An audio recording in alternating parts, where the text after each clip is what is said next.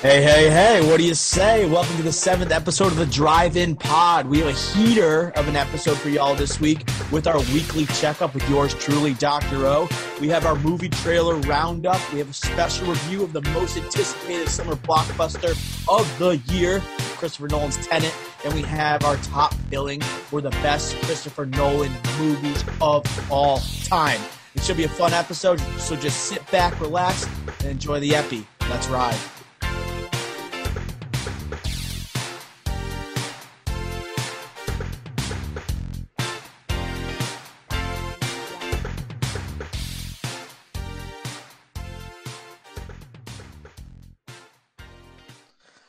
All right, Ricky Flicks, we are here with the newest episode of the Drive-In Pod. How we doing, Ricky Flicks? How's the week starting up for you? Week's starting out well. I know last week we had a very eventful week of news with all the trailers and just crazy news coming out of Hollywood right now. But this week's a little on the lighter note, lighter side, but still excited for the episode. And how about you, Doctor? How's the week starting out for you? It's going well. Okay, work seems like it's a pain in the butt, but at least I got to look forward to this nightly podcast, man. Right, once a week, I should say. I know we got Monday Night Football, so we're kind of making quite the sacrifice right now. But I think it's going to be well worth it for our devoted fans. Okay, Yes, which we have many that we found out.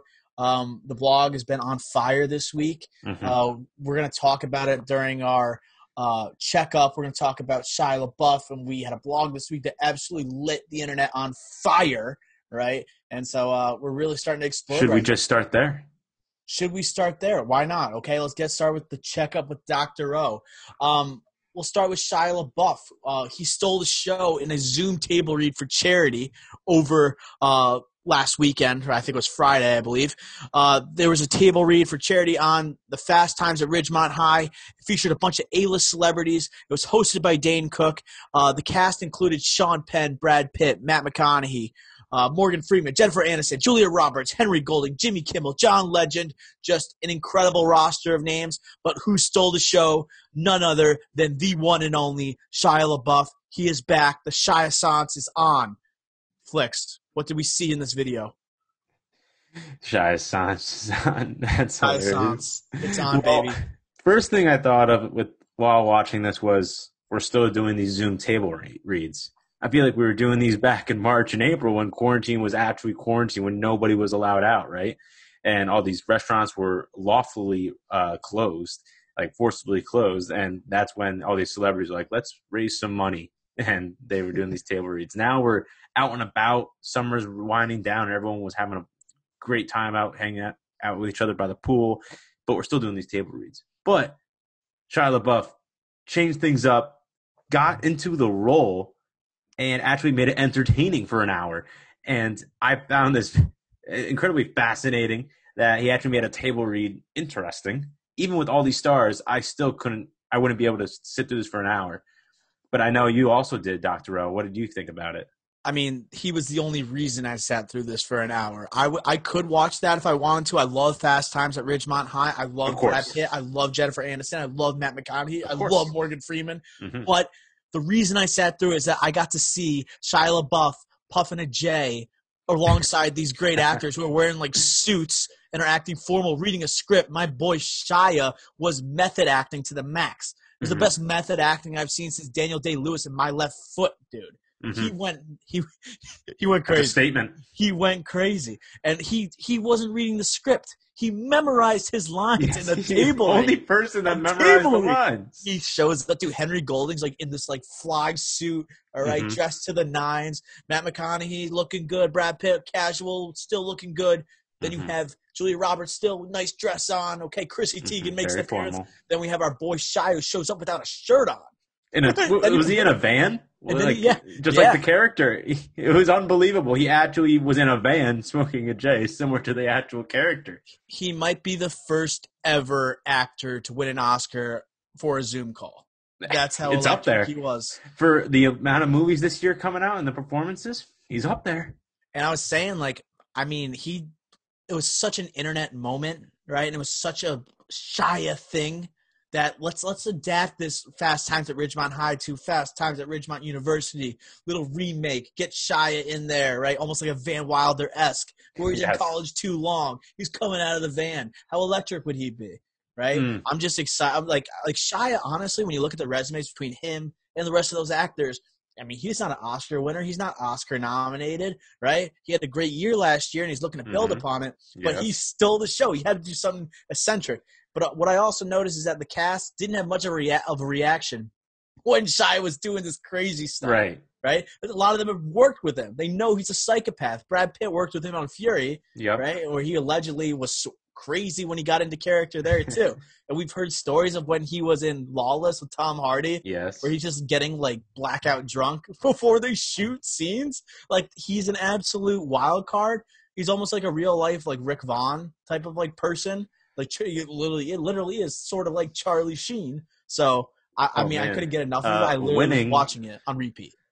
Yeah, he definitely stole the show from all these A-list actors, and all these actors they have kids that are going into college or going into high school. They're all older, on the older side, the second half of their careers.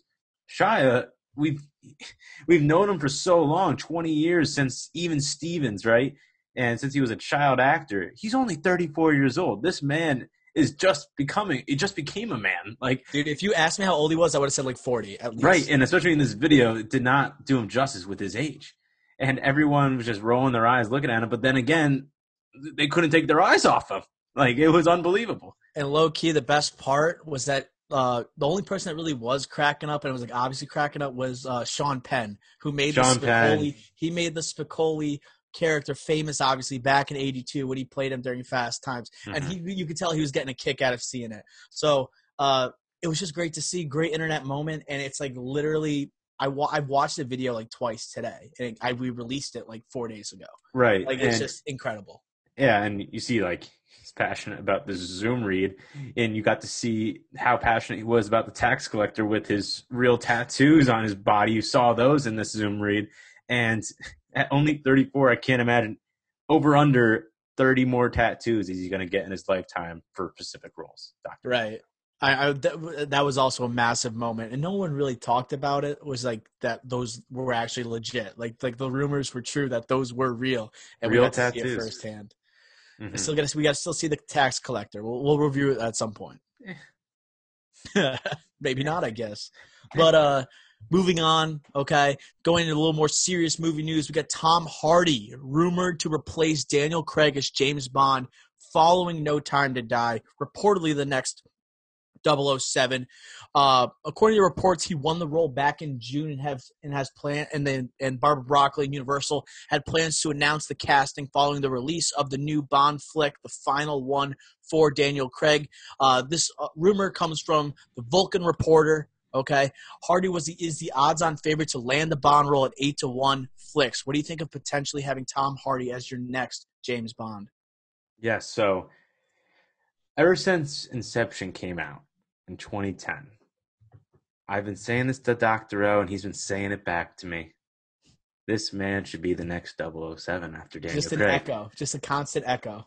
It's unbelievable how perfect he would be in this new era of James Bond.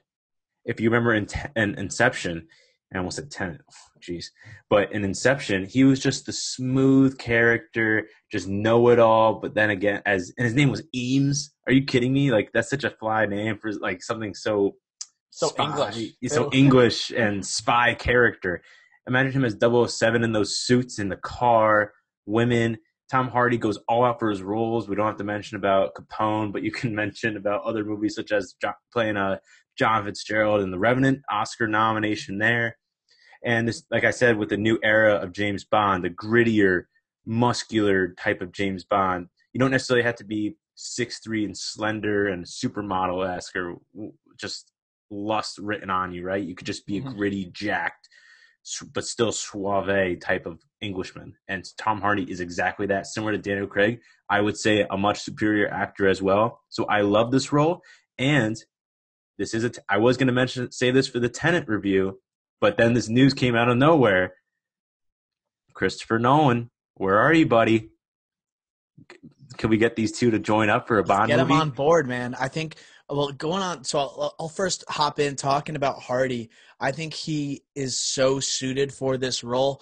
Uh, his roles, like previously on his resume, have kind of like prepared him for a role like James Bond. He's already been the star of multiple action franchises. Okay, he's the lead in Venom. Okay, he's played the villain in a Batman movie. He's played the suave role in Legend. Okay, This Means War. If you really want to be diving Yes, deep there, right? legend. But that's like the suave role, he's in a rom com type of thing. He carried Mad Max Fury Road alongside Charlize Theron. He was a beat. He could play like the Brawn too, if you want to play the Bond like Daniel Craig. He was obviously in Bronson, and he was great as Bane, right? Just basically doubling the size of his body for that role.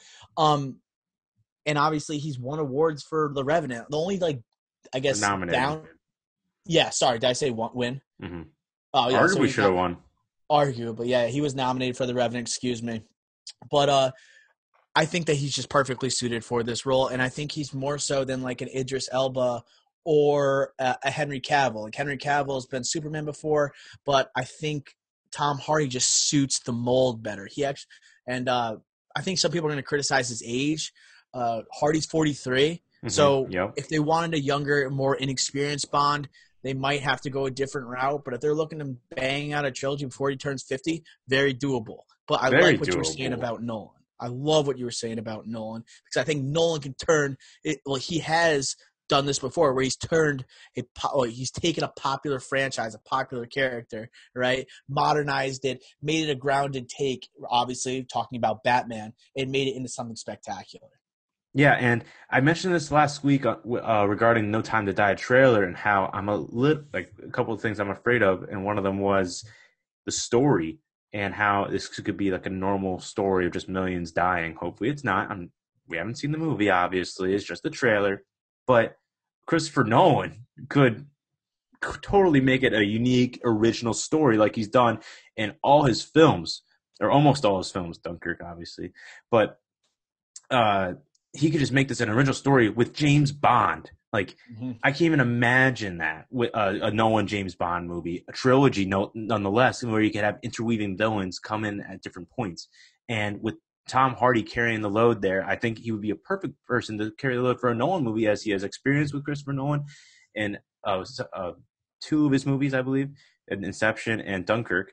And he's Dark just Knight Rises. of course, very Oh good. yeah. But he can carry the load of a movie. He's a great actor and great action star as well. So I Yeah. think it's the perfect blend for a Agreed, Bond man. film. And dude, if Nolan directs, they already have an M lined up, dude. Michael Caine gonna play M.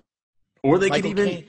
Michael Caine is Mhm. in every single Christopher Nolan movie. You already Yeah, have your M lined up, right? It's yeah. almost like guaranteed if that happens. I do like Ralph Fiennes though. I do Really, like what are you gonna him. keep him? I know Michael Caine kind of has to be in every Nolan movie, so I'm with you. But I'm just saying, I think Ralph Fiennes has been good as well. And my last point with Nolan, I know this is a Tom Hardy story headline, but you can't Mhm. help but think about Nolan and Hardy combining on this project. And just, I really think that Christopher Nolan with this story, with a big budget, can do wonders. If you see with Tenet, an original story, Warner Bros. Threw money at him, and that was also like a spy type, like a spy movie, It's like and an he's espionage thriller. espionage thriller. So that's a warm up with a huge budget. Imagine with a 007 budget with Universal. My God. Like Inception had a little bit of that feel too. He would Hmm. he would knock it out of the park. I think it's so clear. And after taking on Batman and like putting the twist on it that he did with the source material, turning it into somewhat of an original story, I thought it was incredible. And I think he can do the same thing. Hmm. Moving on with the checkup, I also want to talk about another rumored casting. We apparently have Michael B. Jordan rumored to be starring in Luca Guadagnino's Scarface remake. This news comes from Newsweek. Ricky Flicks, what do you think about the possibility of having Michael B. Jordan as the next Tony Montana?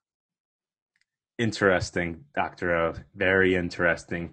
I think I can't think of someone that doesn't really like Michael B. Jordan as an actor. I think he's a wonderful actor, and only big things to come from him. I know he was recently just in Just Mercy, which was critically acclaimed.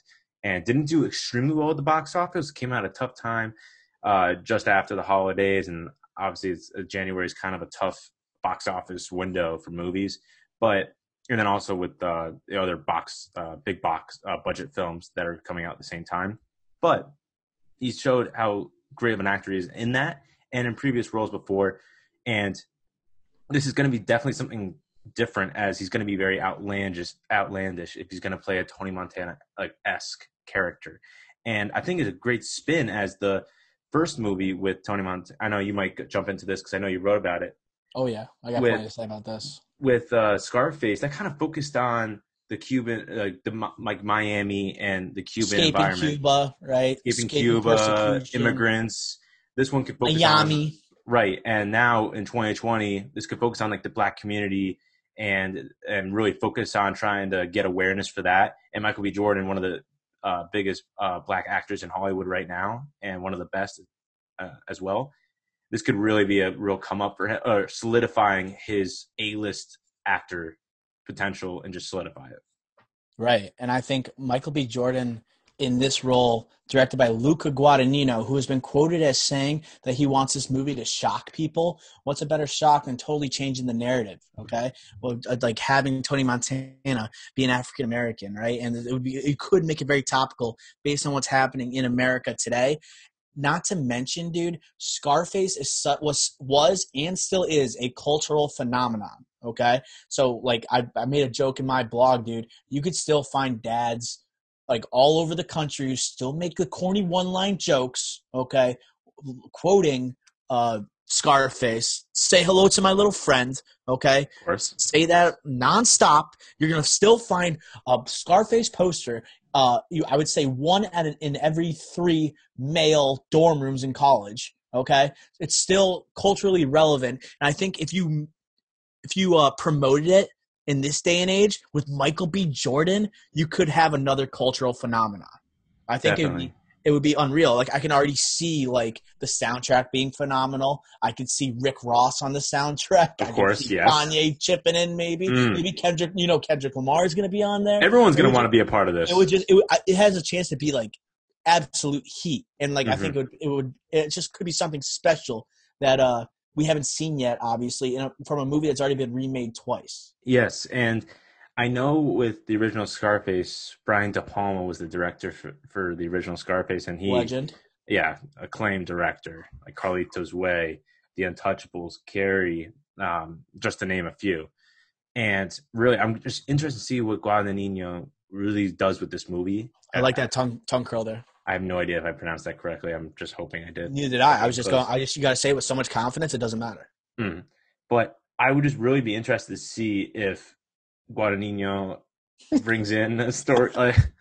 Either I know De Palma's 80 years old, I don't think he's come out with a movie in a while, but either brings in someone from that produced the original Scarface or helped with the script alongside De Palma or someone else to make sure they still gets that feel, that Scarface feel to it, so it still doesn't lose its core. Yeah, 100%, man. I like following the footsteps of De Palma is going to be tough. Right, as you said, an incredible director. And Guadagnino, his resume isn't too buff. It isn't too stacked. It's got Call Me By Your Name and tell me something else he's done. Probably can't. Okay? Cannot. Yeah, but it was, but it's a great movie. Such a great movie. And like I love the cinematography and the performances from that movie were unreal. It deserved all the acclaim it got. But definitely, I got to see him put this in action before I say that it has my stamp of approval. If you cast Michael B. Jordan, that's definitely going to help him give my stamp, if that makes sense. Yeah, it just brings exactly. It gives the audience a stamp of approval, as in, yes, you got to bring an A-list actor in there. I can see this movie. Totally on page with you.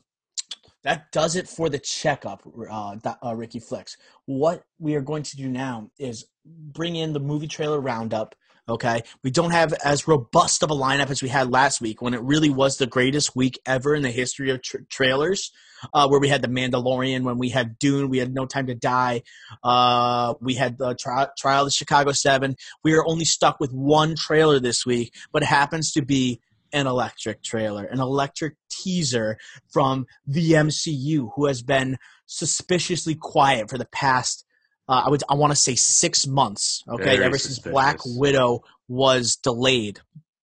We had the first trailer at the Emmys last night for WandaVision. Okay, this is going to be the first series that will be MCU miniseries that will be debuting on Disney Plus.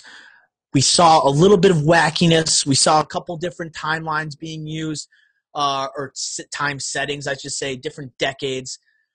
Flex, what was your initial reaction to seeing the WandaVision trailer? I think I speak for a lot of people out there where I'm very confused. I You said so casually. I'm just very confused with it. I'm not going to sugarcoat that sugarcoat it. Jeez, can't talk again. Thanks, listeners. Let it out. Come on, man. But um, I do have faith in in this series because it's Marvel and Bettany and Elizabeth Olsen. I do like them as their characters, especially when Elizabeth Olsen lost her accent. That was just strange from Age of Ultron. I really liked how they just did an American accent and said, "Screw it, we don't. Whatever the country she's from, we don't need it anyways." Right. But there is definitely a lot of leeway here because spoiler alert, but not really. Vision's dead. So they can go anywhere with this, which makes it so interesting to me and entices me to watch it more.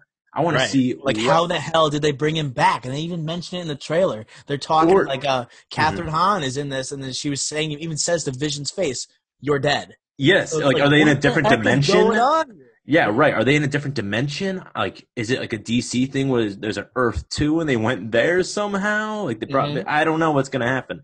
But the last thing I'll say before I kick it over to you, Doc, is also there's a scene that's very weird that Vision's wearing that green costume like on Halloween or something. And that is actually from the comics, like that Yep. exact same costume. So I'm really interested to see how they're going to intertwine that and the storylines from the comics. Right, and that image of it's like it's on Halloween. If you could tell, there's people in the background wearing costumes. Okay, so it's like his Halloween suit. It looks like, but obviously it could have further meaning. And that's like one of the still images we saw a couple months ago when they released a couple images from the show where they had Wanda Maximoff wearing the iconic uh, Scarlet Witch outfit from the comics. Okay, Yes, so I forgot think that. they could do something special there. But man, like just the vibe of it is so off the beaten path for Marvel. It has me so intrigued, right? You got literally they weren't kidding when Kevin Feige was saying that it's going to be a mix of Dick Van Dyke and Roseanne. Like you literally have the 50s sitcom. They incorporated a laugh track in the Yeah, black and white. it I seemed was just like, weird. it's no, but the thing is here, Flex. Okay, you need to change something in Phase 4. This is kicking off a whole new age of the MCU. They got to do Hmm. something bold. They got to do something different to show they're still evolving. I love this move. The only thing I was really disappointed in is that we have no idea who the villain is. We have no idea in No that idea. aspect, but we also have no idea what the hell is going on in general with this trailer. Um, and just seeing a couple of the actresses that are involved with this project. We have Catherine Hahn, as I mentioned before. It's kind of funny to see her in an MCU project because all I can think of is her being Dale's girlfriend in Step Brothers. Right? That's the only thing I Yes. think of, and like her and her banging him in the bathroom. That's like literally the Oh, it's a only whale. thing I can think of. Yeah, it's just like I can't see her in an MCU movie. And then not only do we have her in this movie, we have Eric Foreman's mom from that '70s show Oh my in god, this movie. right. And Kind of perfect in the setup I though. was, I agree, dude. When I look at her and I hear her talk, I'm like, oh my god, she was made to be on a black and white screen with a laugh track. Yes, she was. Sitcom Yes. mom, like perfect. It's perfect. I just don't want to hear her annoying laugh the entire time. But other than that, I'm Oh, totally okay with it. yes. Forgot about that for a second. Now regroup. Then back to what you Yeah. said with needing to change. Totally agree. It's similar to like a sports team in the off season. Like you win a championship. If you don't change your team, people figure you out, or you're just not as original as you were before. So you get figured out, or you just need to change up the culture, change up your personnel. And that's what Marvel's doing here with this little unique WandaVision series here. And Mm-hmm. they're going to learn from this. They're going to improve, see how the audience reacts to this, and it keeps people interested. People are going to be interested because it's a little different, but it's still the characters they know. And it and also they're also a Disney company, right? So you have to stay original. That's their huge thing. Imagineering, staying original. Walt Disney, that's his way. Rest in peace. But that's why I'm so interested in this movie or series. I keep saying movie, series. Let's go. And this is going to kick it all off because initially you were going to have the Falcon and the Winter Soldier that was supposed to debut last month if it weren't for frickin' COVID. But we're getting this instead. I think it's they weren't clear when it's exactly going to debut, but a lot of people are speculating it's December 2020 on Disney Plus. But it's going to be kicking off Phase 4, especially if Black Widow's not coming out, and if Black Widow gets pushed back to 2021. So it's going to be must watch. It's going to be must watch. Must watch. So that does it for the checkup. That does it for the trailer roundup. We are now going to move on to the featured portion of this episode. We have made it after months and months upon waiting, right? Patiently / impatiently. We are finally here to review Christopher Nolan's Tenet. Are we ready, Ricky Flex? Do it. Okay. So looking at Tenet, I could try and describe this movie to you. I could give you the synopsis, but I really don't know how much that will help. But let's give it a shot anyway.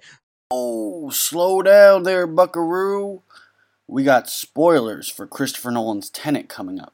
If you have not seen the movie, please skip till later in the podcast. All right, here it goes. It's lit! A secret agent embarks on a dangerous, time-bending mission to prevent the start of World War III. That's the synopsis. Online, that's what you get. What you see in the movie, I wouldn't say you completely know.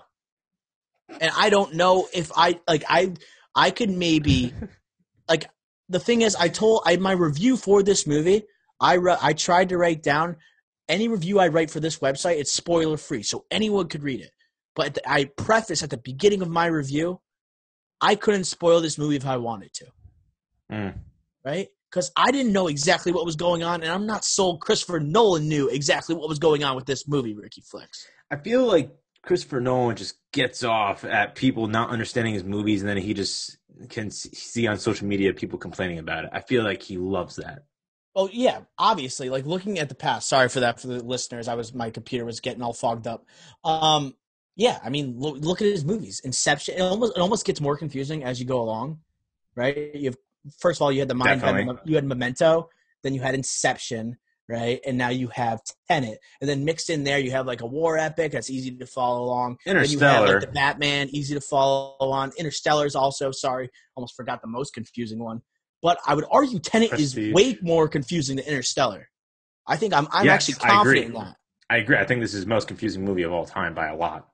It's like not even for Christopher Nolan. It's just like in general, it's the most confusing movie we've ever seen. The plot, the thing is, you don't get much starting off with the characters. You don't get much background because you're supposed to be like revealing their past is being revealed at the same time you're watching the movie. Right. So it's like tough to know what you're watching at the time. So it's like, and it's tough to gain an understanding of these characters and what they're trying to do. And we got to talk about the biggest part of this movie. This is the biggest complaint for a lot of viewers, okay, that go to the movies to see this. It's the sound mixing, okay? And the way you hear the dialogue in this movie, a lot of times it's muffled, okay? And it's covered by the bombastic sounds going on in the background, okay? And I don't know if it was just the accents, right? There's got a couple different, people from different countries associated with this movie talking. Then we saw it in IMAX, but then I read in a couple of reviews. It really doesn't matter what format you see it. It's hard to understand the characters, okay? So, Flix, was that a big impediment to your movie experience? I think it was huge. I know some people that I guess have better listening skills than me, but I saw it in IMAX as well, and I thought that the sound mixing was horrendous. I thought even in normal conversations, you could hear in the IMAX sound system that the music in the background was towering over Robert Pattinson's soft voice, and I couldn't understand just simple conversations, such as the conversation no spoilers, but just their first real conversation, you couldn't really understand exactly what they're going to do. And then all of a sudden, like, they're jumping off buildings. So But like you didn't even understand why John David Washington really meets Robert Pattinson in the first place.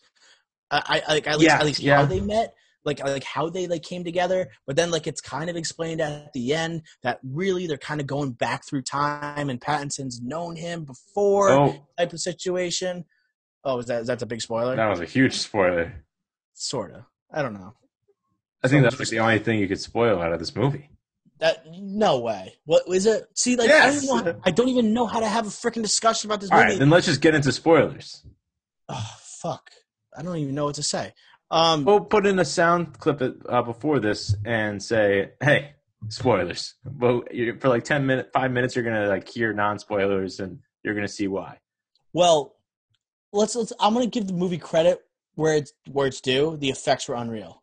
Like I was floored by a few of the scenes. There were some mind-bending scenes, obviously, with the motion going backwards. Okay, obviously, must have been hard to shoot, and Nolan has admitted these are a lot of practical effects. There's barely any CGI used. Okay, if you've seen some behind-the-scenes footage that was being used, it looks pretty unreal. All right, so I understand the fact when John David Washington said this is going to change the slate of movies for the next 15 years. All right, I believe that. Okay, but no one's going to make a movie like this ever again. Like, no one's going to make a movie where the sound mixing is so poor that it literally ruins the rest of the movie. Because, like I gave this movie a 65, but I think I gave it more. If Christopher Nolan didn't make this movie, I would have ranked it so much lower. I gave him the benefit of the doubt. Okay? So, Flicks, if someone else made this movie, let's say a no-name director, right, would you rate it as highly as you did? So, all right, I think it depends. I think I need to say something for the listeners. I saw this twice, and I saw it the first time in IMAX. And the first half of the movie, I know I just complained about the dialogue, but I understood, I guess, the main plot points up until a certain point. And I guess we're doing spoilers now, so I could say that. And it is at the point where John David Washington and Robert Pattinson are in the car trying to get what they didn't know at the time was not plutonium, but the algorithm, that one piece of the algorithm. And they see the car going backwards, and it's actually, and so on. But that was like the point where I was just like, okay, now I'm lost. In the first time I saw it. But the second time, I did not see it in IMAX the second time. I wrote a blog about this, about how I saw it in Dolby Digital. Okay?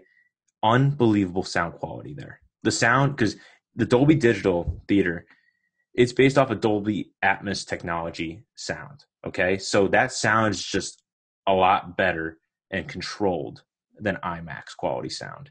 And with IMAX, it's just loud, right? It's just super loud. Like in Dunkirk, in the premiere of Dunkirk, they had 30 people that survived Dunkirk go see the film, and they said it was louder in there than it was actually on the beach of Normandy. Wow. That's incredible. And so that just shows. Go ahead. It just shows how obnoxious kind of that Nolan is with just trying to give the audience something. That's why he always presses, "I want this in theaters. I want you to see it in theaters. Experience this for yourself, like you're there." You know what? It's not like you're there. It's even more realistic or impossible from that. But he wants you to experience that. And when I saw it in Dolby, it was still incredibly loud. But in those dialogues, in those conversations, those one-on-one conversations, you could understand it perfectly clear. Perfectly clear. I wanted to see it again. I still do want to see it again. Maybe I'll have to see it in Dolby. But I did a lot of reading afterwards, and a lot of people had the same issue whether they saw an IMAX or not. Okay, but if I heard this movie and I could understand like the majority of what the characters were saying, I would have rated it so much higher because there were so many great performances here. John David Washington was solid in the lead. He could lead a Christopher Nolan movie, right? But he wasn't the best actor here. I thought Robert Pattinson was very, very good. Okay, he was literally the consummate, like, smooth guy. He could play James Bond if he really wanted to, if he wanted to bulk up, to be honest. But good shout.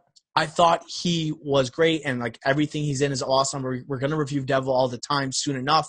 I mean, we got a taste of what he's going to look like as Batman. He's honestly maybe like the hottest actor on the planet right now. The dude is on fire. Everything he touches turns to gold, okay? So he was sensational. I also loved Elizabeth Debicki in this role as the sad wife of Kenneth Branagh. Yeah, she was great. I thought she brought an emotional touch to this movie that Definitely. really you needed because you felt so out of touch with the rest of the movie, You right? felt She was that overpowered. emotional touch who, like, her love for her kid. That's like the acting performance that I really remember most, okay? Or that I enjoyed the most. But going along, let's go into the plot a little bit, okay? Because it was extremely hard to follow and almost intentionally so, right? By Nolan, okay? I thought it was almost they were trying to, I guess, connect parts together, right, in a confusing manner that it took me and a lot of the audiences that I've talked to people who've seen this movie, they got taken out of the movie so early with the explanations, with what was you're trying to figure out so early on what's happening, okay? So it's just people were confused right off the bat, and all of a Definitely. sudden they give up on it. We saw the movie with our dad, right? And the first part of the movie, first 10 minutes, he doesn't know what's going on. He goes to his phone. You've lost him for the rest of the movie. You cannot take a minute off from paying attention, right? And if you do, Yes. you're out. This movie is not for millennials. This movie is not for millennials, right? They can't hold their attention. They can't focus on and actually know what's going on when it comes to the plot of the story. Yeah, I totally agree. And I think that, like, even you said the log line, which was incredibly broad, and that's not really right. Like, it wasn't to start World War III. It was because the future was mad at them over pollution. According to that Kenneth Branagh speech at the end, which was incredibly unclear because the sound was so loud and you couldn't even understand the huge payoff of why this is even going on, which was I thought was ridiculous because the whole point of the movie you can't even hear it and understand what he's saying to get to that point of what you were craving and wondering why is this all happening. So I really disliked that a lot. And just speaking of Kenneth Branagh, I thought everyone's praising him for this. Why? Dude, I maybe understood 50% of the words he said. Not only Maybe. that, I just didn't find him very compelling at all. Like, why were people praising him? He was the same tone. He was the same, just like internally angry person the entire movie. I really don't understand. I totally agree. I just don't understand it. He didn't do anything that stood out to me. Nothing. Yeah, I mean, I was looking forward to him in this role. He's played, obviously, in Nolan movies before. I thought he was an interesting choice for the villain of this. I thought there was other options he could have gone with. But, yeah, he didn't really bring much to the table. And I literally didn't understand half the words he said, right? I understood the most important ones, and I kind of like use context clues to know what's going on. Yep. But he was the most muddled voice out of anybody, in my opinion. Yeah, and going back to the pollution / climate change issue, are you kidding me? Like, that was such a bad payoff, especially for a Christopher Nolan movie, original. All this reverse time, going backwards, and crazy special effects. You surround and incredible just intertwining plot lines, like things that you have to do in order to connect time and what's happened has happened. Famous Pattinson line from this whole movie, and then you just say, "Oh, it's because of climate change. The future's mad at us." What? That's terrible. That is such a letdown. I'm never going to walk out of a Christopher Nolan theater movie, let alone most movies ever in a movie theater, because I'm just too polite, not going to lie. But I was so angry because the first time I saw that, when I didn't know what was coming, because that was like what was keeping me in this, keeping me from just on the edge of my seat, super focused, not paying attention to any popcorn snackers around me, just chewing it absurdly loud, no names. But it was just, I was so let down from that. So let down. Man, I wanted to love this movie so much. Right? It was yours and Nez's most anticipated movie of the year. Oh, by far. Mine was Dune, and I still have hopes that will come out in 2020, although that's looking bleaker and bleaker. But man, the acting performances were good. The effects were unreal. The plane crash scene lived up to the hype. There were some jaw-dropping moments where you had a classic Nolan twist come out of nowhere. But it just the sound ruined the movie for me. So I've said that long enough. I've harped on it long enough. If I understood what was happening through the dialogue, it would have made it easier to understand. It would have made it easier to get Definitely. But going off of the sound as well, just to say something good about it, I do think that the music and the score Oh, was phenomenal. oh my gosh, dude! I thought this was the best score in any Nolan movie. And it wasn't even a Hans Zimmer score.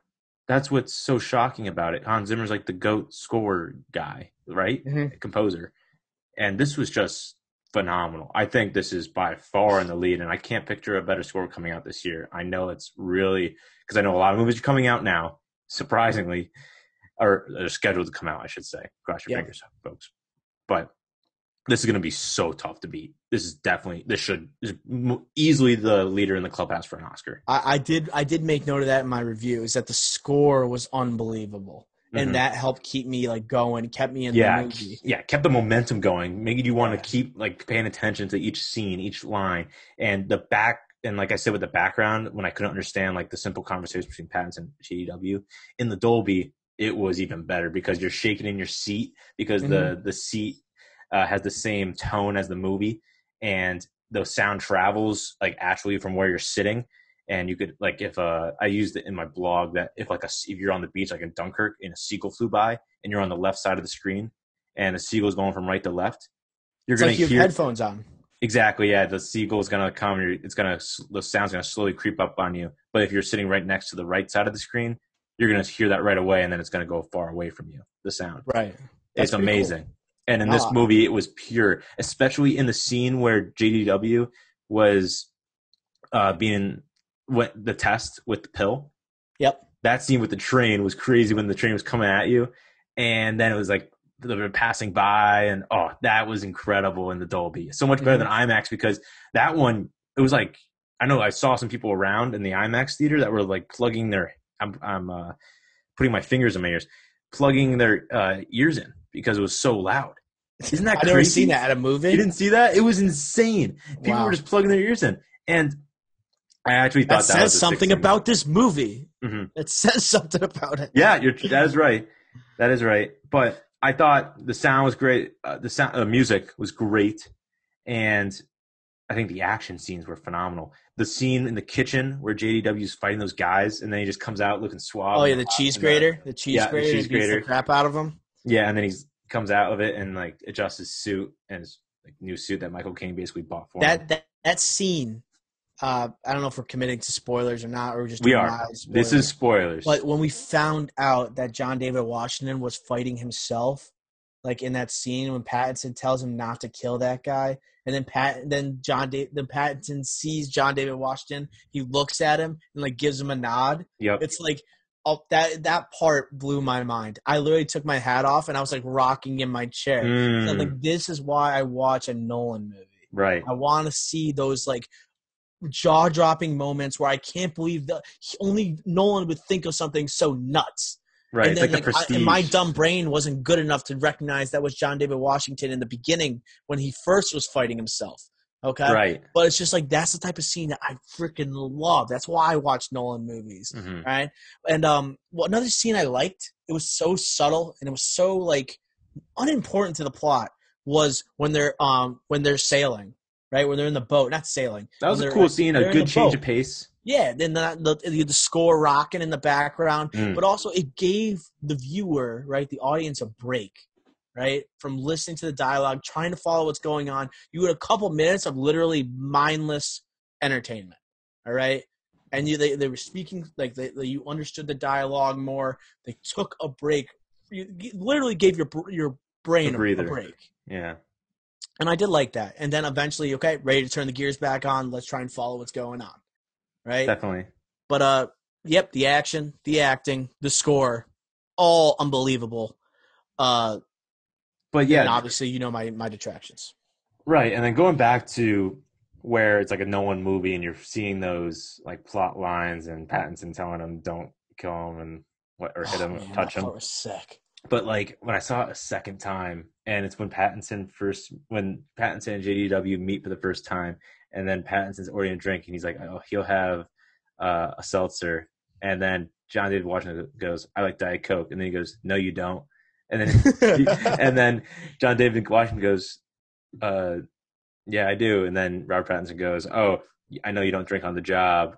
And then he's like, I done my research. No, you didn't. You just know him, dude. That's so sick how you just like, it's like the Prestige where it's with But like in the moment you don't know, like as the viewer, but then you look back on it and you're like, watching it a like, second time was so sick. Then you're like, that's the genius of the screenwriting by Right. Nolan, the way he thinks about these things and like how he knows the viewer, it's going to hit them. And when it hits them, they're going to think about those past moments, like the drink you're talking about. It's just those little aspects, right, make his movies so damn good. Yeah, Nolan movies are like the king of watching a second time.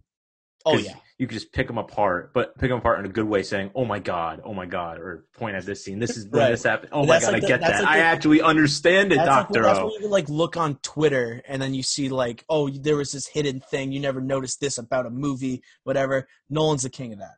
Yes, I agree. Those type of tweets where Inception, whatever, you see this moment, this meant that Leo was really in this dimension or whatever, or this dream or his own dream or whatever. Mm-hmm. It was like, it's like that type of stuff where like those movies hit.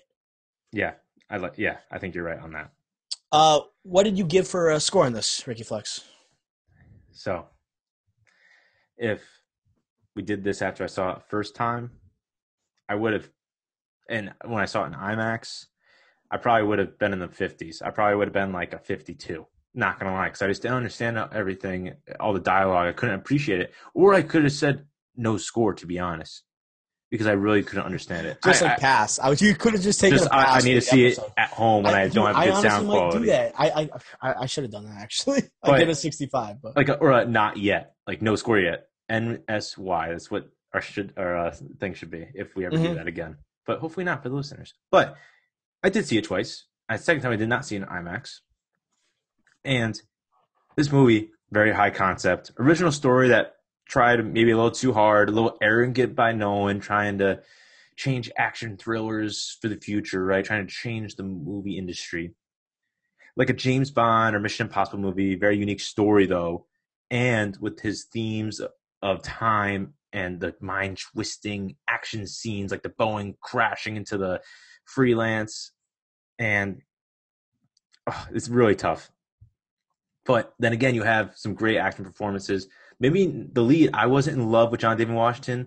I think he's a good actor, not a great actor. I thought he was solid, man. I think the supporting cast with Pattinson and Elizabeth, the Becky. Yeah, I think again. The Becky, yeah, they upped the ante. I think they upped it. They upped it. I'm gonna go 75. 75. Solid movie then. Solid, yes. Solid definitely see it a second time, non-IMAX. I think you'll like it a lot more, and that's surprising for me to say. If this is like the first time one of our listeners is listening to me talk about a movie, you're gonna think I am literally the dumbest person alive. And then I've warned Ricky Flicks when we reviewed this. We're either gonna like talk about this for 5 minutes, or we're gonna talk about it for 20 minutes and sound literally like the dumbest people. Ricky Flicks luckily saw it twice, but I am just struggling to talk about this right now. That's how much of a mind bender this thing was. It was crazy, and I just not even just a mind bender. It was more of just like incomprehensible. Yeah, and like we were saying, like with not being able to understand entire points, like plot points, the dialogue. You just can't have a movie like at the end you go like you understand. Like let's say you understood this movie like from start to finish, you understood the dialogue completely. And you think it's great, but you can't have just some people have that, like the very minority, and some people like us the first time they see it and go, I don't understand what happened, and we're very like I'm gonna say above average in intelligence, based on average. Not gonna lie, I like to think I am. I'm really not sure after seeing this movie, but it needs to be a movie needs to be great under all circumstances, no matter what kind of like circumstances there are. And to live up, it doesn't necessarily have to live up to the hype. You shouldn't have to go to a movie and be like, oh, I'm not going to go see this in IMAX. I'm going to see this in order to hear Yes, exactly. Talk. You shouldn't have to see it in Dolby to listen to Robert Pattinson talk. I think that was ridiculous. Especially when the movie shot with IMAX cameras. That's what I was literally about to say. Damn he shoots it with IMAX cameras, so you think you should see it in IMAX. But I'm telling you right now, like at least for me, and I allegedly have perfect hearing according to my physical. I don't think I do because I just didn't understand it. But then again, I'm with the majority on this, it feels like. Yeah. I mean, All right, so 75 from Ricky Flex, 65 from Dr. O. That's our review of Tenet. I'm definitely going to go see it again. Maybe Ricky Flex will come with me. It'll be his third time. But Might raise my score. That does it for Christopher Nolan's much anticipated blockbuster. Next, I'm going to throw it over to Ricky Flex in order to introduce this week's top billing. Okay. We might have our most anticipated top billing of all time. How about of all time? It's going to be the top billing of Christopher Nolan movies. So I should say this is going to be a little precursor for you listeners. We are going to do it as a single top billing for the Drive-In Podcast. So Dr. O and I will combine for this rankings. Collaborative list. Yeah, so one single top 5. So Dr. O, should I list out all the Christopher Nolan directed credit movies? Yes. So I think how we should do this, you're going to read them off, and then after you read them off, we'll decide which ones definitely aren't there. And then we go from there. I think that'll be harder than you think, but we will go. Okay. So just a precursor, we're only using full featured movies. Okay, so no videos, no documentary shorts or TV shorts. It's got to be a full film that he directed. So I'm going to go in order from his first to most recent. Mm-hmm. Following, 1998. Memento, 2000. Insomnia, 2002. Batman Begins, 2005. The Prestige, 2006. The Dark Knight, 2008, I believe. Hopefully I got that right. Inception, 2010. Dark Knight Rises, 2012. Interstellar, I want to say 2014. Yep, 2014. Dunkirk, 2017, and then Tenet this year. So, Dr. O, which of those 10-ish movies do you think definitely no? Let's just eliminate right now. Tenet does not belong there. Tenet is off. I agree. Not in my top 5. Tenet is off for top 5. That might grow over time. Kind of like Interstellar. I honestly think like Interstellar over time is kind of like grown into like a top 5 movie, I would say generally. Tenet could do that. Right now, I'm so pissed off at that movie. It's not the top 5. I definitely get bad vibes from you, Dr. O, for Tenet, and I'm telling you, the second time you're going to see it, you're really going to like it more. I'm disappointing people, too. I'm sorry. I just, this movie, Tenet is definitely worth, I know we're stopping this top billing for 1 second. Yeah. Go see this movie if you feel comfortable in COVID environment. I'm telling you. Oh, yeah. No, it's go worth see it. For the effects, yep. Or just, even if you don't understand it, go see it just in case you don't. That'll be interesting to see and tell people and experience for yourself. How many times you're gonna go to a movie theater and just not know what's gonna happen? Get cultured. But then what do you know? Maybe you get it the first time. Who knows? Some people did. You probably have a smarter brain than me anyway. Yeah, and me. But okay, so Tenet is off the list. And I'm gonna throw it over to me. I say get Following off the list. Yeah, I think that's a gimme. Perfect. All right, so then that's Insomnia gone. Whoa. You have that in your top 5? Insomnia? Let's talk this through. Let's just talk it through. Flex. Do you know the cast of that movie? Did you see I don't care about the cast. I know Robin Williams in that movie was terrific. I wish he had more screen time in it. You're going to have that over the top, right, Nolan movies. Insomnia over a Dark Knight, over an Inception, over an Interstellar, over a Dunkirk, over a Prestige, over a Memento.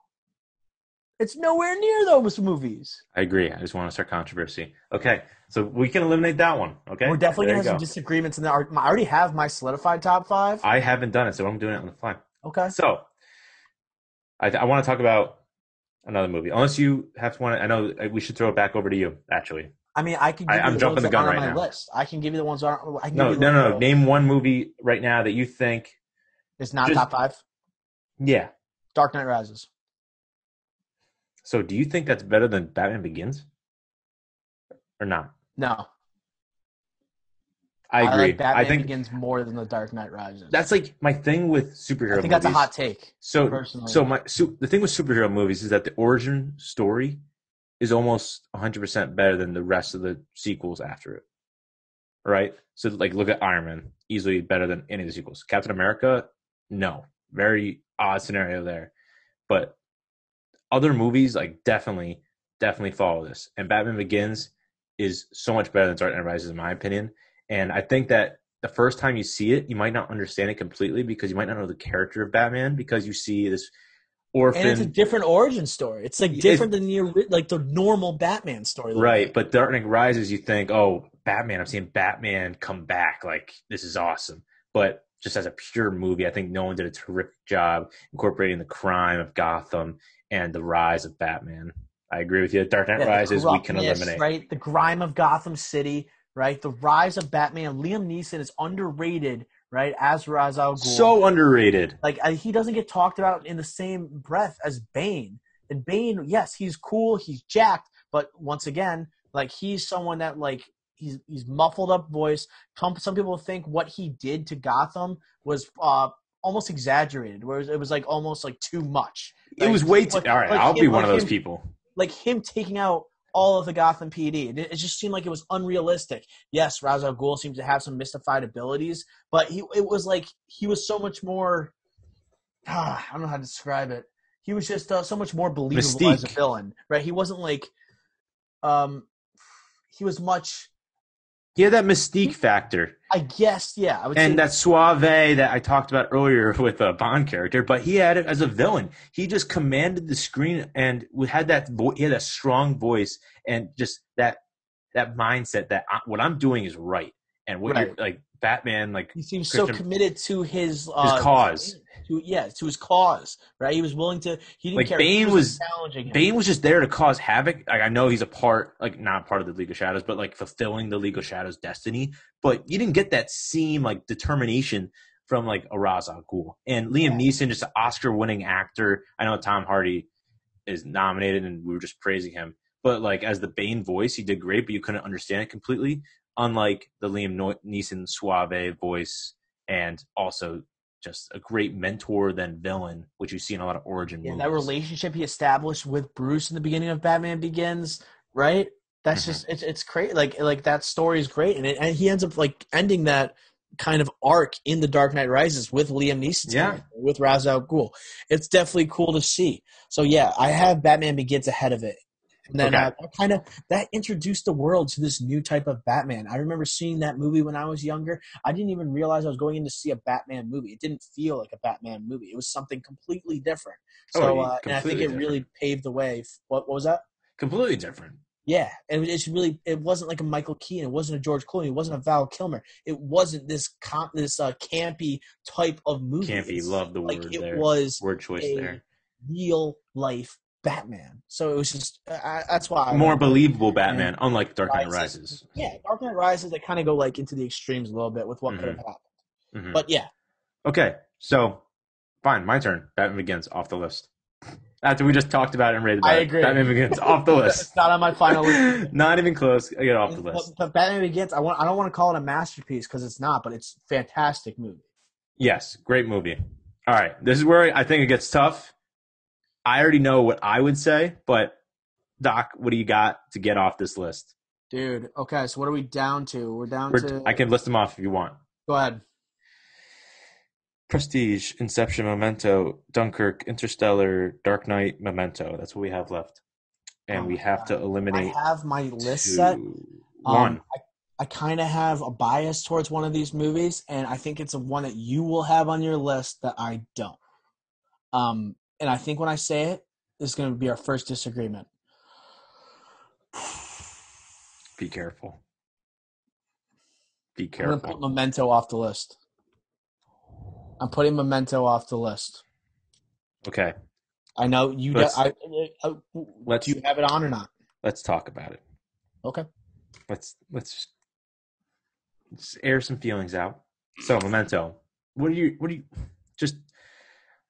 you think about Guy Pearce and his role in this movie, and then how Nolan intertwines that character development into the end? What do you think about that? Well, it's very unique. I've never seen a movie with the plot that it has. It's and you feel like you're on the same ride as the character, as Guy Pearce, because he doesn't know what's going on, and then you don't know what's going on, but then you find out at the same time, right, that he does, right, that what's going on with his character. Does that make sense to you? It So, does. It does. but obviously he's going to forget it because he has he's a very temporary memory. But he's learning it at the same time. I thought it was a very unique idea, and the climax of that movie is insane, right? And I enjoyed it very much. Him not knowing the truth behind certain people in his life. I thought Right. the We don't bar need to scene, spoil it, but yes, right, you did a right, good job. yeah. So that's what I'm kind of trying not to do. The bar But scene, the yes. bar scene is incredible to watch, like how methodical it is. Okay, and then when you find out the truth about Carrie Ann Moss's character, all right, the bartender and how he meets her and everything like that, I thought it was truly spectacular. Okay, but I don't find it that rewatchable, right? Because What? when you've seen it one time, you're just like, okay, I know what happens. It's like you know the big reveal. But I feel like it's just like what we were talking about with Tenet, where if you rewatch, that's just like the prime Nolan movie that you would rewatch so you can understand it better and then see all these little nitty gritty dialogue and then how these plot lines connect. And I feel like you kind of need to see it a second time so you could fully understand it. Even if you watch it the first time, you still could gauge what's going on. No. Oh, I completely agree. I'm just saying, like watching it, I feel like the more you watch this, I know the ending. Like any movie, like the first time you see an ending, you're never gonna get that same feeling so. again. I guess that's just. But I feel like so. All right, we can. I had this in my top 5, and it was not even my number 5. I know this is our last great movie, dude. Like they're all good. I know. This is the last cancellation. This is the last cancellation before we get into our official top billing. Before we rank our top billing, but I'll let you have this one. We'll see. Just like which one would you have off? We're down to 6. Dunkirk. Take one off. I'll take out Dunkirk. I disagree wholeheartedly. I'm a huge history buff. I think that's one of the most historically accurate movies we've seen in a very long time. Right? I don't care what these people say about the sound effects of the damn movie who were in Dunkirk. That's not what I would say about that. I thought maybe you don't want to say the acting performances were that great in it. I thought they were fine. I thought they were powerful. There wasn't a lot of dialogue in it. That really didn't take away much for me. I thought it was told in a totally unique way for any war movie. 3 different settings, 3 different timelines. You're talking from the land, you're going from the sea and the air. It's a story that needed to be told in Hollywood. I thought he tackled it perfectly. I thought Dunkirk, I know that one is like slept on by a lot of people. Like people dismiss it all the time from Nolan. I think it's deservedly so in that top 5. I don't say I dismiss it, but I definitely just don't put it in as high regard as the others. And I feel like this is a very underrated movie. And like you said, we're talking about great movies here, like some of the best movies made in the past 30 years. But I think that as a war movie, for another top billing, it's one of the best war movies I've seen. But I didn't love the different storylines of it. I know it was interesting to see the different plot lines and how they're intertwining. But Tom Hardy, I wish he had more in it, like as in more lines and more of a concrete main character role, or even more of a concrete minor character role, because who is like the main character? You don't really know. And who's the minor character? They're all minor characters. And right. I really think that like this Cillian Murphy storyline I thought was terrible. You didn't like that? That was a third of the movie. I thought it was terrible. Well, yeah, no, but the whole thing about that, the best part of Cillian Murphy being in this movie is Mark Rylance's character, dude. Yes, he was great. I think agreed. Doubt. And like this movie, this is why people like don't really like it if you're not into the story as much, because it's like literally as a history buff, this is what my favorite event of the 20th century. This movie needed to be made, and I think that the evacuation of Dunkirk was such an important moment of the 20th century and during World War II. It needed to be told, and like literally, this is the only way you were gonna do it. And Mark Rylance was so good in this movie. I thought he could have gotten a Best Supporting Actor nom. That's how good I think he was in this. No, I agree. I think Mark Rylance honestly had the only great performance in this, or even good performance in this. I think the other people weren't bad, but they weren't bad, but they were just solid, decent performances. I really didn't find anything to stand out besides his performance, and I just really didn't like a third of the plot line. But if you could promise me it doesn't go higher than number 5, it'll be in our top billing. And if you don't, and we talk about the sound of Christopher Nolan movies, it might not be going by score, even though the score for Dunkirk is very good. You're going by sound. I would say it's the best in terms of like I agree. the sound I definitely of the agree with movie, that. the Yes. sound mixing, I should say. Like it sounds incredible. It sounds like you just mentioned those soldiers who said it was louder and it sounded like even more violent than the actual Right. Dunkirk. Okay, I just like I that's me being a history guy. That I loved it that much. But Yeah. So yeah. So Dunkirk, it will we'll be put it at 5. Dunkirk is our number 5 on the top billing. All right. What's the I had name? it at 4. It's at 4 on my list. So I will What was take your it at number 5. 5? What was your number 5? The Prestige. Hmm. Did you? How high do you have the Prestige? Number 2. How high do you have the Prestige? This movie is criminally underrated. I hate how people just hate on this movie. This movie is honest. I definitely don't hate on it. Oh, I know. I'm not saying you do, but people just don't appreciate how crazy but controlled this movie is. People just think it's outlandish and unrealistic. No crap. It's a freaking movie about magicians using one Trying to magician one uses up each technology. other. And yes, but I think it's the greatest reveal, like ending reveal in the history of movies. I honestly will say that. Psychological thrillers easily. I think it's the Prestige is in the top 5. I'm willing to put it. and I'm not going to give it away if you haven't seen it, but go see this movie, or not go, but watch this movie. Honestly, like it was at the time I saw it, and I think it still is the greatest twist I've ever seen in a movie. Mm-hmm. It's unbelievable. And, like if you've never seen that movie, and then you see that, your jaw drops, and you immediately want to tell someone you saw it. Like that's how good it is. And there's not only one twist; it's followed by another twist, right? And it's not hard to follow, and it has great performances from Hugh Jackman and Christian Bale. Okay, you have basically the coming out party for Scarlett Johansson. Right? I'm like I don't hate that at all. Like I had it at number 5 on my list. You might have it higher. It's definitely making the list. The Prestige. So you think Interstellar is better than this? I do. I love Interstellar. Persuade me. Okay. So first off, you guys might think I'm crazy for having Interstellar so high. Okay. But What do you have it as? I had it as 3. Okay. Go ahead. So it was nowhere near as confusing as Tenet. People always complain about Interstellar being too confusing. It's really not that confusing when you boil it down. Agreed. Right? Completely agree. I love Matthew McConaughey. People also like to blame the performances, think they're not very good. I thought Matthew McConaughey is sensational in that movie. I think he's very emotional. That scene where he's crying in the ship about his daughter, okay, that part hits. It makes you want to cry. He was great. Yes, I agree with that. He was great. Anne Hathaway, I thought, was fine too, right? I thought she was great as well. Yes. Yes. And then but people like to say that movie tries to be too smart for what it is, and that the acting performances aren't emotional. And they say Christopher Nolan movies, the acting usually isn't as good as the overall movie because it's more methodical. It's more about the plot of the movie. You have to focus on what's happening rather than the act, because the actors don't even know because the actors don't even know what's happening in a lot of his movies. They can't explain it. Just like Tenet, Robert Pattinson had no idea what he was doing. John David Washington has no idea. Sean Avery didn't. What the movie was about. Yeah, Sean Avery, right? Didn't even know what the movie was about. So Interstellar, you think Matthew McConaughey knows what that's about? No. Yeah, he's putting on a great performance. But it shows how hard it is and how great of an actor he is even more. Mm-hmm. And I thought the effects of Interstellar were just mind-blowing. Definitely. Okay, where you have the bookcase scene, McConaughey touching different books. All right, then that also touches in with his performance, dude. How emotional it is, and then you have the scene where Jessica Chastain finally catches on to what's happening.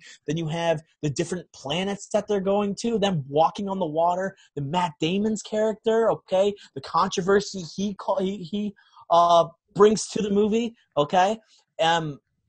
I just love it, and then like the final scene where he meets up with his daughter, right? It's just I think, and then like just the cinematography, everything is so unbelievable in that movie to me. I think people just hate on it because it is tough to understand the first time, and that is a movie. That's one where if you watch again, I think it becomes more enjoyable. Mm-hmm. Yeah, I do agree with that. I do think people criminally underrate Matthew McConaughey in that movie and how difficult that role was. I can't think of a scene that he's not in it. Unless it's like Jessica Chastain and Casey Affleck for 5 seconds while they're just flashing back and forth near the end of the movie. And I think Interstellar is a great pick. And now that I think about it, I'm not going to let you have it. I do think we'll put Prestige at number 4. If we put Interstellar at number 3, though, I can't go any higher. Okay, so let's reassess right now. We have Dunkirk at 5, Uh-huh. Prestige at 4, and we would have Interstellar at 3. Interstellar at 3. So yeah. Okay. Yeah, I had Interstellar at 3 anyway. Okay, so But then what is your number so, 1 Christopher Nolan movie? like a lot. It's The Dark Knight to Mm-hmm. me. I think the way it changed a genre that is so popular today, it can't be ignored. Obviously, it's down. I thought the final two were obvious. It was either Inception or The Dark Knight. The Dark Knight, obviously, you have unbelievable acting and performance from Heath Ledger, okay, and then a multitude of other performances. It flipped the Batman character on its head. It gave new meaning to the character of the Joker, okay, something that's still being trying to be replicated today. Using Yeah. Phoenix like having a version, right, that you could say was built off of Heath Ledger's performance. If Heath Ledger doesn't have the performance he had in The Dark Knight, Joker doesn't get made, for sure. Then we don't see that movie. A pure Joker movie. And then like that, and that's the first time you saw a adult superhero movie where you felt like it was for older people, where it wasn't for a 8-year-old, right? It felt like it was more for a 21-year-old to go talk about it at a bar. It was more of a crime drama than it was a superhero movie that you see associated with like the Marvel Cinematic Universe. It flipped the entire movie industry on its head. Okay, so I don't think we can ignore that. Okay, so that's why I had Dark Knight number 1. I also had a number 1, and I think that this is the greatest superhero movie of all time, but I put superhero movies in, as I say that in quotes. I don't think this is a true superhero movie. I think this is a crime action drama. And I think that, again, I say this to every Christopher Nolan movie, the story is absolutely fantastic. What he did with the combination of the Batman story arc, not line, story arc with a trilogy, combining with the mob, and where Harvey Dent plays a role in that. I think Aaron Eckhart, this is easily his best role that he's ever been in. Even a second best role, actually. I love Thank You for Smoking. Go see that 2006 one. That's my favorite Aaron Eckhart. Let's review that movie. Yeah, we will. But I think he was fantastic, and how they incorporate superheroes, super villains, but different and grittier, or not just grittier, but violent and realistic to actual, not like what he does, but just who psychopaths are. It was just so compelling, and the performances speak for themselves, as you pointed out. So that was also my number 1. But again, with Inception at number 2, I think this movie, I love it. I think it's overrated. Inception? I think it's completely overrated. I think people get so lost in how great of how crazy it is, and all these different dream sequences, and the ending with the dreidel. If you haven't seen it, that's your fault. I mean, like, no, you can say that now. If it just, I think it's overblown, and social media makes it even more with the memes, and I think this movie is so overrated, and it was not, and it was my number 3 movie, and it honestly, I probably should have put it as 4. Wait a sec. What would you? It was The Prestige 2. Yes, Prestige was wow. It is the second best Nolan movie. It is so underrated. Man, Hugh Jackman in the first, I think the first ever pod we did episode, maybe second, we talked about him being Enzo Ferrari and how he's a showman. Yep. This movie is a magician. This is the perfect movie for Hugh Jackman because he was able to show his entertaining styles to be compelling, yet again be a dramatic actor and show because his wife dies in the first act of the movie. That's not a spoiler. That's a part of the movie. It's like the first part. Yeah.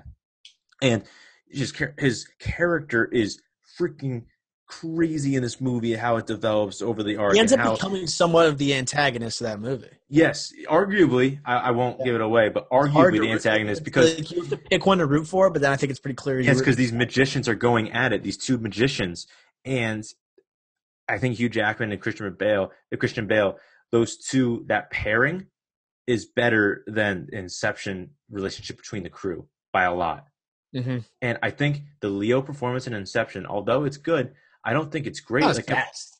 It's not even close. It's not. I don't even think it's like in his top. It's arguably not even in his top 10. I know it's crazy to say That's out crazy. loud. That's It's how good crazy he to is. say out loud. But if you look at Leo's deep movie, all his roles combined, Filmography. his filmography, you can honestly say this is not even in his top 10. You can honestly That's say that. craziness. Dom And Cobb, not in the top 10, but I don't hate that take. I don't hate that take. That shows how good Leo is. And like Inception, you're not watching it for the performances. It's got a killer cast with Mhm. DiCaprio, JGL, Tom okay, Hardy, Marion Cotillard, Tom Hardy, Michael Caine, right? But so that's not why you're watching it. It kind of adds to like the aura of the movie, and like it almost like makes you like it before you've seen it by looking at the cast. But you're there for the effects for that movie, and dude, they are jaw dropping. Like them, like literally the fight scene, okay, where JGL is in the hallway where he's running off the ceiling, off the side of the Mhm. walls, tackling guys, getting in fights. Then you have the scene where Ellen Page is like learning that how Inception works.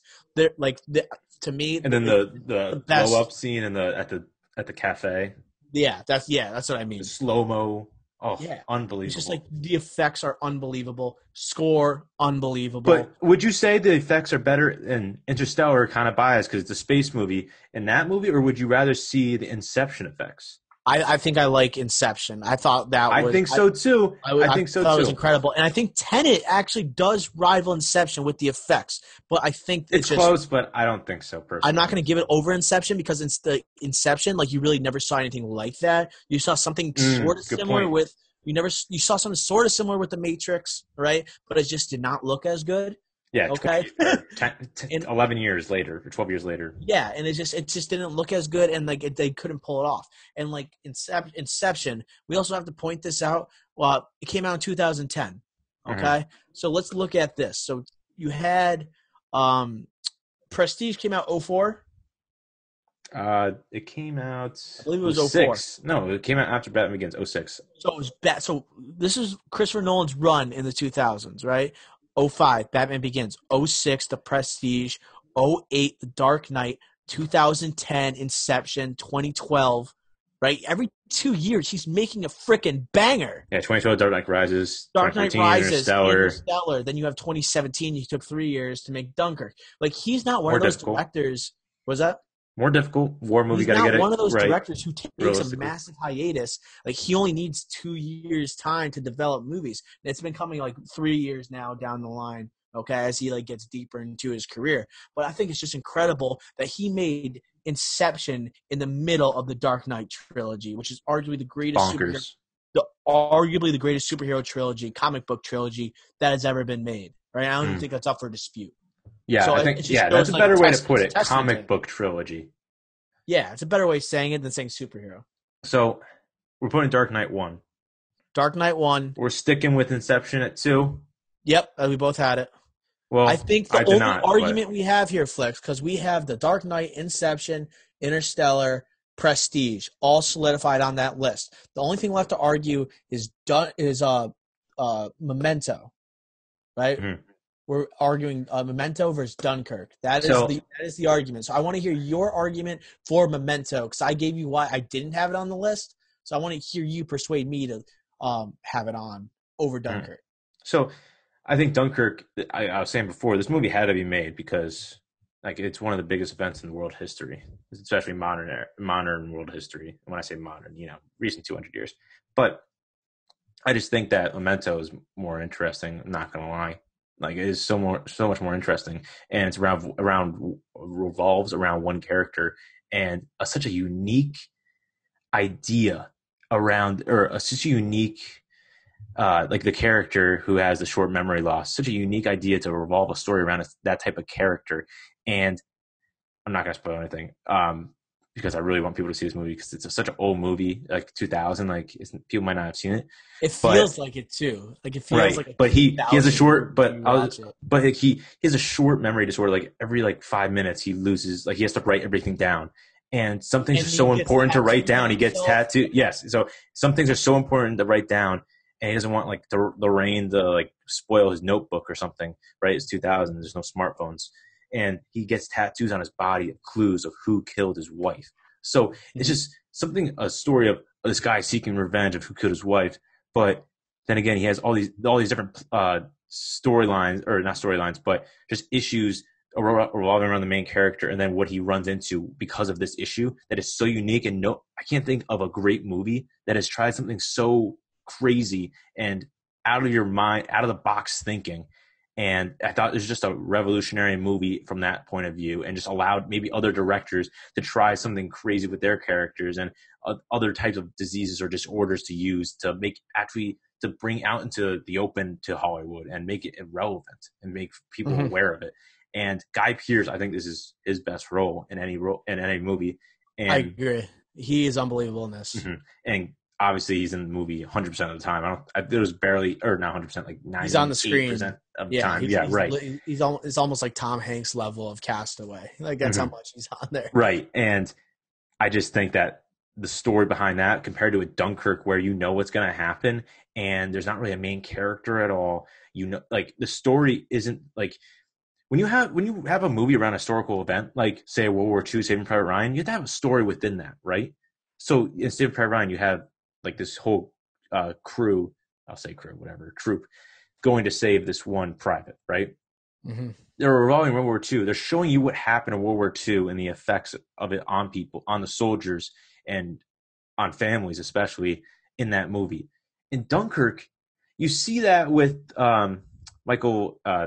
With the people in the boats trying to save the soldiers, right? Yeah, civilians. But besides that, like you saw the soldiers being scared on the beach, but no crap, they're scared on the beach. We already knew that. Like there's bombs being blasted at them on the beach. So like that's the thing about a war movie, is that like you know what to expect when. But you need a story within the movie. I think that's the argument that we have here. We have a unique story that we haven't heard, we haven't like ever seen on the big screen, right? That kind of goes with the genius of Christopher Nolan's screenwriting versus the creativity of something that already happened. So what I'm going to get to, so we wrap up this top 5, you gave me Interstellar. I am willing to, because I had Memento at 6. Like it was very hard to put it at 6. I wanted to put it at 5, but I put The Prestige because that movie has like a more of a lasting impact on me. I watch it all the time. Right. So I'm willing to trade Memento to Dunkirk, and we push Prestige to 4. Done. Deal. All right. Easy. So final list. It would be our top billing for Christopher Nolan movies. Number 5, Memento. Number 4, The Prestige. Number 3, Interstellar.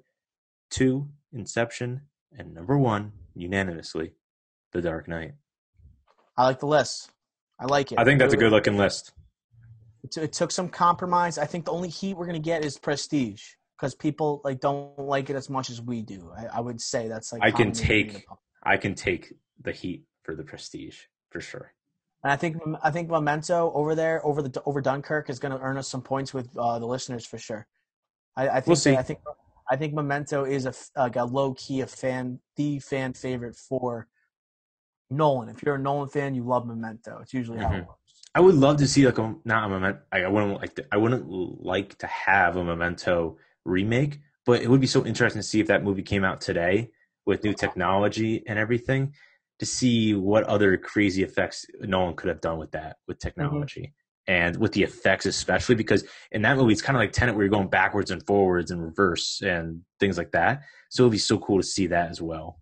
Right, I agree. And then like when they do the flashback sequences of Memento, that's where it really looks like a 2000s movie. Yeah, definitely. Like the way it's like slow-mos they do and everything like that, and having Guy Pearce in it makes it feel like it's 2000. Yes. So that does it. Right, so that does it for our top billing. That does it for this episode of the Drive-In Pod. Make sure to subscribe to the blog, to the podcast. We are on Spotify. We are on SoundCloud. We are on Apple Music, right? Apple Podcasts, yep. Apple Podcasts, okay? Yep. Unless you want to hear us singing, then we'll be on Apple Music as well. Make sure you turn into the next episode of the Drive-In Pod. Smell ya. Peace.